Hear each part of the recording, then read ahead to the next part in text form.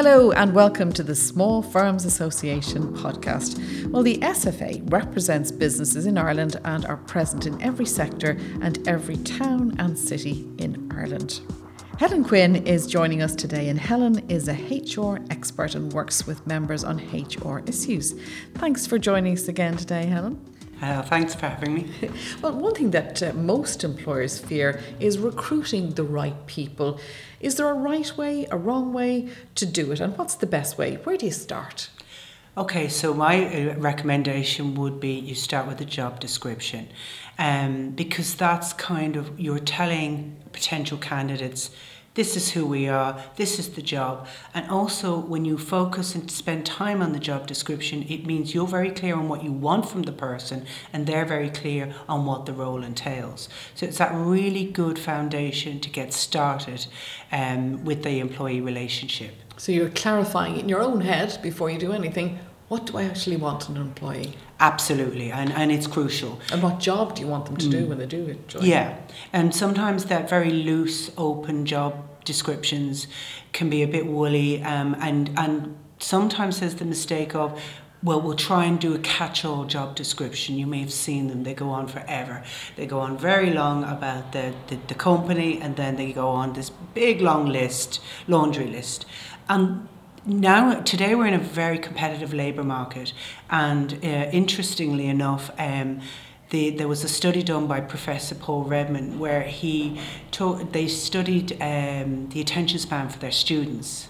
The average attention span is 9 seconds for a student today, and the average attention span for a goldfish is 14 seconds. So if you're trying to grab somebody's attention, you need to have an impactful job description.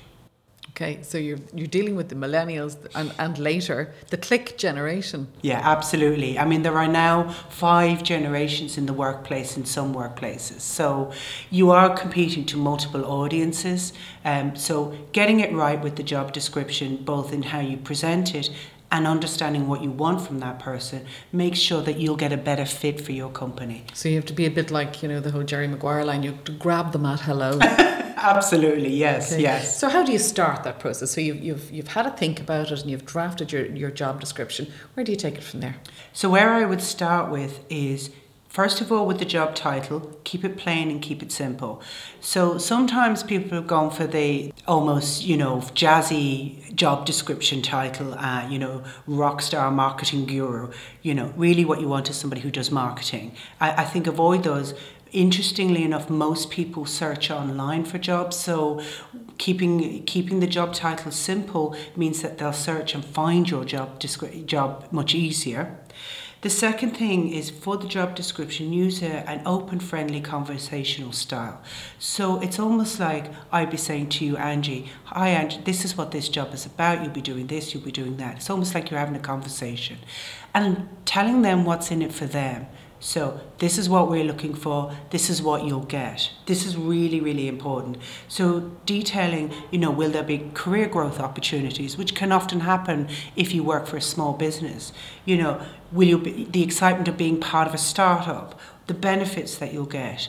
So some people, there's a lot of evidence out there that people will actually choose a business that offers them more opportunity for a lower wage. So Glassdoor did some great surveys on this by employees, that they will choose benefits or working for a business that has social meaning, some sort of social enterprise. They'll also go for that. So put all of that in your job description. Then be very clear on your non-negotiables. So what I tend to do is to think about, what must I have? And then you have your laundry list of what I'd like, and maybe take out 4 or 5 aspects on my wish list and put it in the job description, but keep it short and snappy. You can always ask these questions at the interview stage later. And then finally, give them a taste of your culture or your values through words, pictures, or video. If you can, give them a taste of what does it look like to be in your business.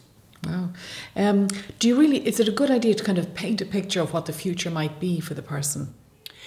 It depends. I think, yes, if you can, absolutely. But if you feel like the role might change, or, do mention that you could be managing a team of 3 now, but you'll go up to a team of 10 or 15 or 20. You might be managing a sales pipeline of this value right now, but it could grow and you'll be part of that growth. That could be very exciting for a potential candidate. So is it important to keep diversity and inclusion front and centre in your own mind when you draft that job advert and at the interview stage?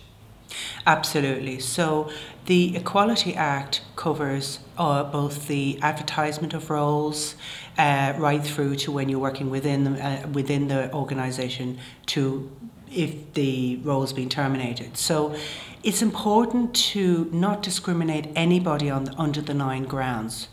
Whether that's age, gender, or sexual orientation, family status, civil status.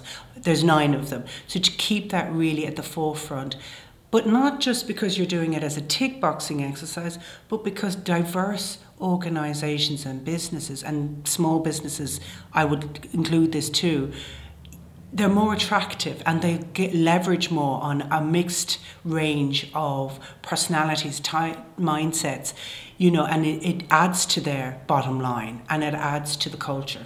I suppose it reflects society now as well. Absolutely. I mean, we're in a very diverse society. And interestingly enough, in our survey that we did on the Grow, Scale, Succeed, 70% of our members are either hiring non-nationals or are considering it. So they really are very inclusive in that way. And I suppose gender diversity too. I mean, we've heard about the whole Me Too, and people are looking at diversity, gender diversity, all the way up and, developing a pipeline for future management roles. So it's not just like the scissors diagram that we've seen in the past. Yes. So is that important to bear in mind, just thinking of who your future management might be? Yes, it is something to factor in, absolutely, to think about. Are the promotional opportunities across the board for all the 9 grounds, for men, for women, regardless of their background or their race? So Helen, just want to recap. Just go through us again. What are the top 5 tips you have for creating a job description, which is where it all starts, because we're in such a competitive environment? Give me your top 5 tips. Great, yes. So the first one, as I said earlier, was the job title. Keep it simple, keep it plain. It's easier to be found on search engines in different job websites. That's where most people look nowadays. Use a conversational style for the job description. So you're talking to a person. Use the you word. The second thing is detail what's in it for them. Will their career grow? Will they be part of a startup? The benefits of that. What benefits package will you offer them? Be clear on your non-negotiables. What is it exactly that you want this person to do? And don't compromise on that. But also have your wish list.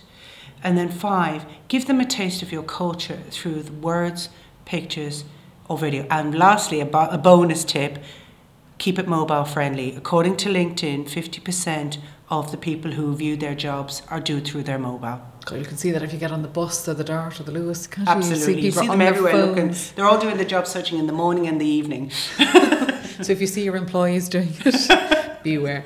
Helen, it's a pleasure talking to you as always. Thanks for joining us on the podcast and the best of luck with the campaign. What's it called again? Grow, Scale, Succeed. And you'll get all the information on the website www.sfa.ie/Grow, Scale, Succeed. Well, that's all from the Small Firms Association for today on the podcast. Do subscribe to this podcast on iTunes or your own podcast provider. And don't forget, we're also available on the website, on LinkedIn, YouTube, SoundCloud and Facebook. Until the next time, from me, Angie Mazzetti, and all the team here in the SFA, goodbye and take care.